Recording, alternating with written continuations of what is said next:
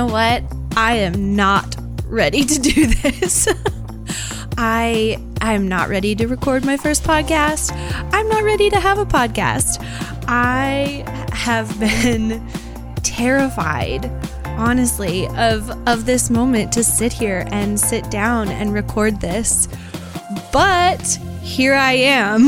I have my cup of tea here, which is Harney & Sons Hot Cinnamon Spice, by the way, which is my absolute favorite. And I made the decision that even though I'm terrified and I don't feel ready at all, I'm going to do this anyway. So welcome to the first episode of the Dear Creative Soul podcast. I'm your host, Valerie McKeon. How often have you told yourself this same thing? I'm not ready. I'm not ready for this. It occurred to me that I've been saying this exact thing for about probably 2 years now when it comes to the podcast. It isn't changing. It isn't going anywhere. There isn't this lightning bolt of confidence that's just all of a sudden going to hit. I'm accepting that. And if you're in a similar place where you're saying, I'm not ready, I'm not ready, I'm not ready, I don't think you're going to be ready either. I think that it's a matter of taking that very, very first scary, awkward, uncomfortable step and saying, you know what? I'm going to do it afraid and I'm going to do it messy. It was, I think about that meme. I related so much to it. You've probably seen it where it's basically adulthood is nothing but saying, but after this week, things are going to calm down. And you say that until the day you die. And I related to that so much because I think the sister phrase that I've been saying to I'm not ready is this is not a good time. Let me tell you, this is not a good time. As I sit here, I am over 8 months pregnant, feeling ginormous and feeling like, what in the world am I doing right now? Starting a podcast at this time. But again, this is another one of those things that I've been saying for so long. This isn't a good time, but I don't want to be that meme. And I don't want you to be that meme either, because I have a suspicion that if I feel this way and I feel these limiting beliefs that have been keeping me stuck, maybe you have felt those things too. So here we are, having the courage to take just one step, one small step. This morning, my daughter Vienna, I have a 3.5-year-old, she has this art. She calls it her art set, and it's basically this big box of construction paper with scissors and glue sticks and all stickers and all this stuff. And she loves to pull this box out and just make the biggest mess all over the floor. She just has a blast with it. There's a lot to learn from that, actually, now that I'm saying it. And that's not even the point of telling this story. But at the end, she plays with everything. It's all everywhere. And she wants to go downstairs and play with her other toys. So we say to her, okay, well, you have to clean up your art. You have to clean up your papers. Well, she starts crying and saying, no, I can't do it. I can't do it. The poor thing. Now she is 3.5, so there may have been a little tantrum involved there. But I look at her and I think, you're overwhelmed. You don't know where to take that first step because you look at this huge mess and you don't know what to do. You don't know even where to begin. You know you want to get from A to B, but how do you even get there? And so we say to her, okay, you can totally do this. Pick up the glue sticks. Just put the glue sticks in the box. Okay, she goes over, puts the glue sticks in the box. Pick up the scissors. She picks up the scissors, put the scissors in the box. Okay, just the purple papers. And of course, she picks up the whole mess. But it was one step at a time. It was getting a little uncomfortable. Okay, I'm overwhelmed. I'm stressed out, whatever. But I'm going to just pick up the glue sticks. And as I put that in the box, I think that next step will be revealed, and then the next, and then the next. And little by little, it will feel better. And that's something else that I've learned as I've been thinking about starting this podcast and going through just all of my own creative stuff that I have. And we all have that, our doubts and our self-talk. And I realized that inspiration is another one of those things, like confidence. It's not just going to hit like a bolt of lightning, or maybe it does. I mean, there have been those times where I just feel overcome with inspiration. That's a whole other topic. But I think more often than not, when there's something that we want to do creatively, or something that we want to explore or try something different than we've done before, we wait and we think, well, the inspiration is just going to come. It's just going to show up. But I think it doesn't come without that at least first step of getting a little bit uncomfortable, taking a little bit of action, because it's in that action, in the doing, that the clarity will start to come, the realizations will start to come. I really believe if we expect that and expect that inspiration to find us when we're actively looking for it, I think it will. The other thing that I'm just airing all of my insecurities, I guess, right now in this first episode, because that's what you do, I guess, is saying I don't have time. I don't have enough time. I know this one is a big one because I've heard from a lot of you when I started asking questions, what would you like to talk about? A recurring theme that popped up. How do you make time? How do you make time for your art? How do you make time for your creativity? Maybe this is an unpopular opinion, but more often than not, I don't think it has anything to do with time at all. Now, don't get me wrong. I just told you I have a 3.5-year-old. I get it, not having time. And certainly there are those periods and those days where it's not happening. There is no time and life happens, and there's really a lot to be said for learning productivity and time hacks and all of that. In fact, one of my good friends, Leah Remillet, has a podcast called Balancing Busy, and it is all about that exact topic. She gives so many great pointers on productivity and how to do all of these things that we want to make happen with our time. But I don't think that, at least for me, it comes down to the time being what keeps me stuck. And I'm wondering if the same is true for you. Let me explain. I can sit there on my phone and scroll and scroll and scroll and scroll. And I have one of those time limits set on my Instagram specifically, because that can definitely be a hole for me. I have it set for a half an hour. And when that goes off, it'll give you a little warning, like you have 5 minutes left. Every single time I'm thinking, oh my goodness, how in the world was that 25 minutes that I was on there? 25 minutes to be able to devote to anything a day is a lot. I'm not going to even sit here and pretend like I don't hit the button that says ignore this limit for today and just keep going and going and going, because I perceive that to be easy. It's easy to sort of avoid and numb and procrastinate. So where is that coming from? I don't think it's the time. I don't think that it's, I don't have enough time for this. Where is that feeling of procrastination coming with doing the things that I know will move me forward or move my creative practice forward, or,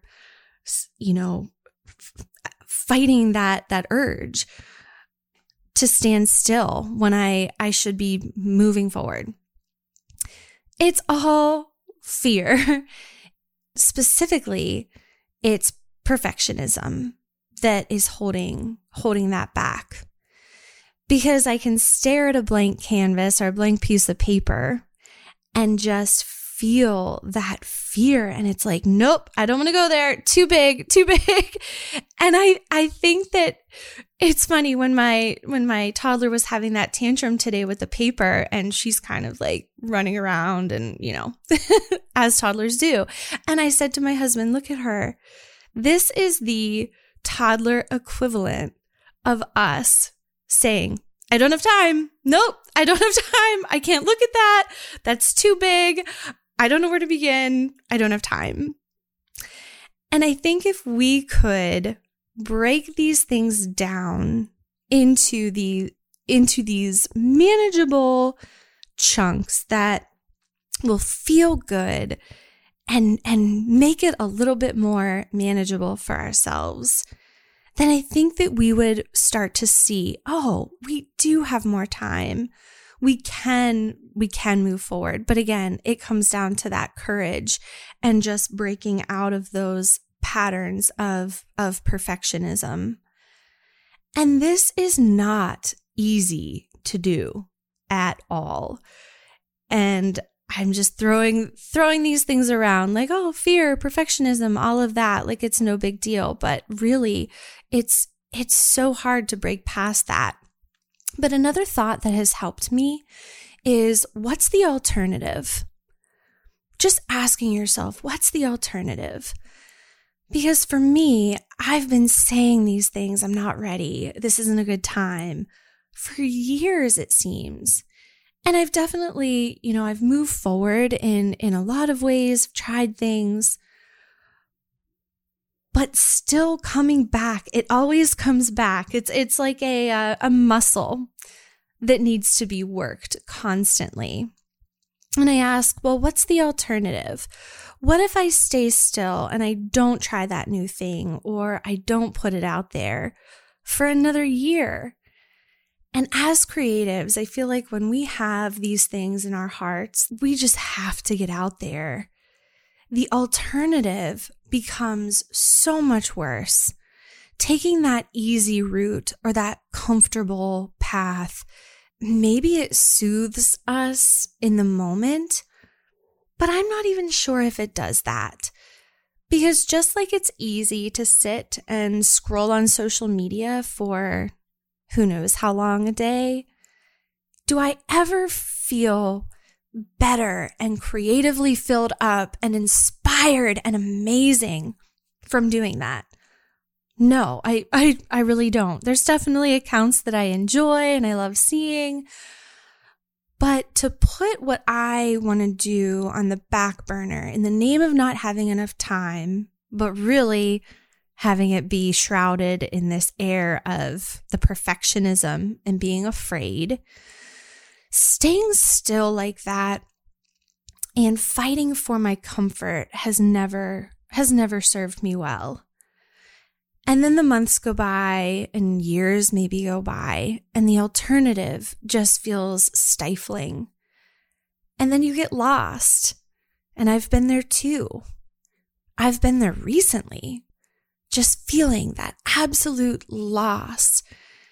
And I think that part of that, which is again another deep subject, but part of that has been stifling the perfectionist, the fear, and instead of facing those things head on, just sort of talking them away with, I'm not ready. I'm going to wait until I feel ready, or I'm going to wait until the timing is right. Something else, I was talking to my husband about all of this, of course, because we are so opposite. He has been in broadcasting basically his entire life. I said to him, I'm terrified to do this. I'm terrified to record the first episode. Don't you ever feel that way? Don't you get the mic in front of your face and you just freeze? He says, no, I don't know what that's like. So he has been helping me and trying to talk me through all of this, which is really helpful. And he is such a cut to the chase kind of a guy in a loving yet infuriating way. And I told him, I'm not ready to do this. I think I need practice rounds. I think I need to plan this out and all of that. And he looks at me, he said, you're just afraid, which is true. And again, infuriating, just cuts right to it. But he said to me that it doesn't matter what you do. It doesn't matter what this episode is like or what you say, because the further that you get down the road, you're going to look back on this, regardless if you think that it was a masterpiece and it was perfect enough to put out there. You're still going to look back at that and think, what was I thinking? And I do that all of the time with my artwork. You look back once you get a few steps down the road and you're like, oh, that was cute. That was a really nice attempt, but you learned so much and you practiced so much and you grew so much. And so that idea is also something that is really helpful to think that where you are right now, once you're a few steps down the road, you're probably still going to feel like, oh, that wasn't so great. So, hey, we might as well embrace that and put out the imperfect version. Let's put out the messy version. Let's put out the version that we feel so or nervous about now. Because if we're just going to feel that way about it later, then that takes so much pressure off of it. Let's do it now. Let's do it afraid. Let's do it messy. Let's do it good enough. Perfect isn't going to happen. Perfect is a myth. And even if, okay, I've done this too. Tell me if you've done this. You think that something is so amazing. You're like, oh, yes, I did it with a painting or a project. Oh, this is amazing. And then it's a couple hours later and you kind of think about it and you're like, oh, maybe it's not that great after all. And the feeling was short-lived. And in those times I usually say, oh, maybe, or after I post it, you kind of get vulnerable, you put it out there, and then you're like, oh, I should have changed this, or this, no, I didn't say that well. Okay, let me edit that caption. I do that all the time. And so even if we have that feeling of this is perfect, this is ready to go, now I'm ready, this is it. Even when we have that, it's more than likely going to be short-lived. And we're more than likely going to feel those pangs of, I've heard like a vulnerability hangover, I guess, where we finally put it out there and it's like, oh no. And I'm probably going to have that as soon as I post this episode, but I know that. So do it messy, do it imperfectly, because it's the realness of it as well. And just showing up in those places that are messy and scary. It's not this polished version of you and your creativity. And I think about that as well. So say there's something that you feel really proud of now, maybe, and then you get a little bit down the road, or you look at those things in your creative journey that you look back and you think, oh, that wasn't as good as I thought, because I've been so much farther down the road. I've experienced so much more. What if somebody would come and say, you know what? Let me just push you down the road like a couple years. Let me just save you that hassle of feeling that way, of feeling embarrassed or whatever about what you did. And let's just skip to the good part, to the part that, it's great. I think we would hate that. It would not feel good. We would not feel accomplished creatively. We would not feel filled up. It would feel like, ew, I cheated. It wouldn't feel right. As much as we want that, as much as we may want to be farther down the road and maybe like skip to the good part, get me out of this awkward, get me out of this beginning, get me out of this fear to start and all of this overwhelm, I think we would hate that. It would do the opposite. I think it would diminish our fire and our spark, because who knows what's going to happen along the way? Who knows what that first step is going to lead to, and then what that next step is going to lead to, and everything that you're going to discover about yourself, about just the world around you. What would we miss out on if we didn't do it afraid and do it messy? Put away the glue sticks first. What would we miss out on? And I think this temporary discomfort of moving, pivoting, trying, beginning is such a much better trade-off to that, to feeling like, well, what could have happened? What did I miss? What was I able to overcome? There's something really satisfying, maybe embarrassing, but satisfying about looking at those beginning steps of any type of a creative journey or a creative process. Because there's a sense of pride there of like, that is not great, but I did it. I put that out there. Look how far I've come. Look at what I learned. Look at what I did. And that feeling is going to be so worth pushing through this discomfort. I'm certainly feeling, and maybe you're feeling as well. So what's keeping you stuck? What's keeping you afraid and saying all of these limiting beliefs? I love how Elizabeth Gilbert puts it about fear. She said it's always going to be there. We are always going to feel that fear. We're not going to wake up one day and just feel fearless. But she says to think of it like a road trip. You're just inviting fear along for the ride. Jump in the back seat, but I'm driving the car. I'm not going to let fear get in the way of that. And I love that. There's also a Ben Rector song called Fear. And there's a lyric that says, I'm dancing with the fear I've been running from.